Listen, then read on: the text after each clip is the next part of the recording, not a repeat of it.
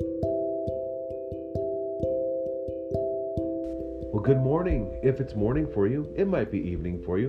Whenever you're listening to this, it is a Sunday, October 4th.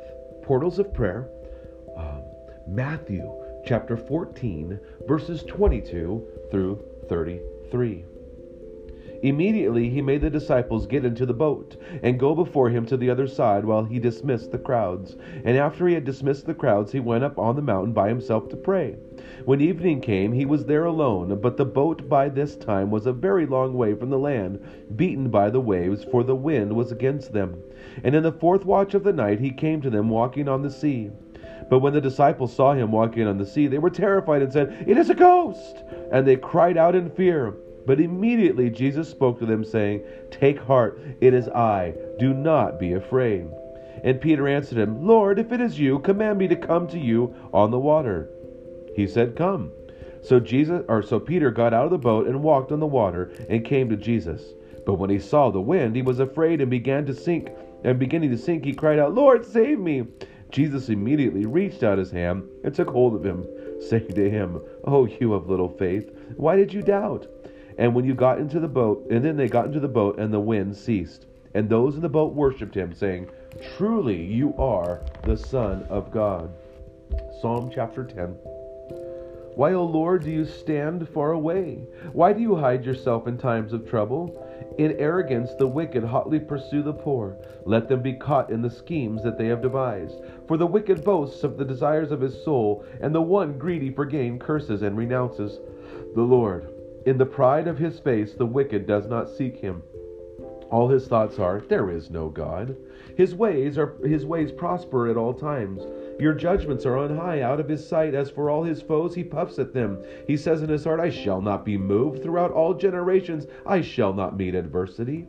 His mouth is filled with cursing and deceit and oppression. Under his tongue are mischief and iniquity. He sits in ambush in the villages. In hiding places he murders the innocent. His eyes stealthily watch for the helpless. He lurks in ambush like a lion in his thicket. He lurks that he may seize the poor. He seizes the poor when he draws him into his net. The helpless are crushed, sink down, and fall by his might. He says in his heart, "God has forgotten. He has hidden his face. He will never see it."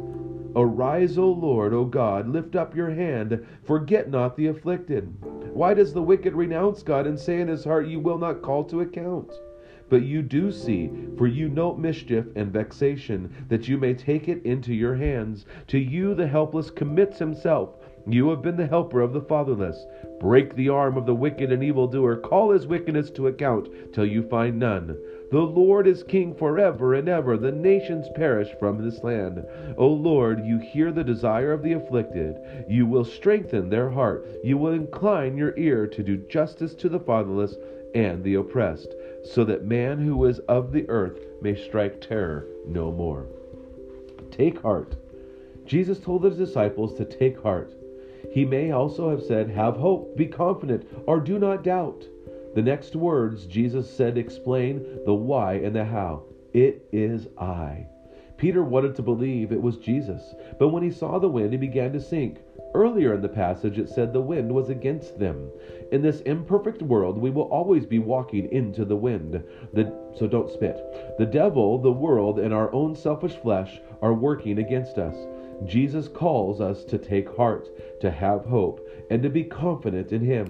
When Jesus and Peter got back into the boat together, the wind ceased.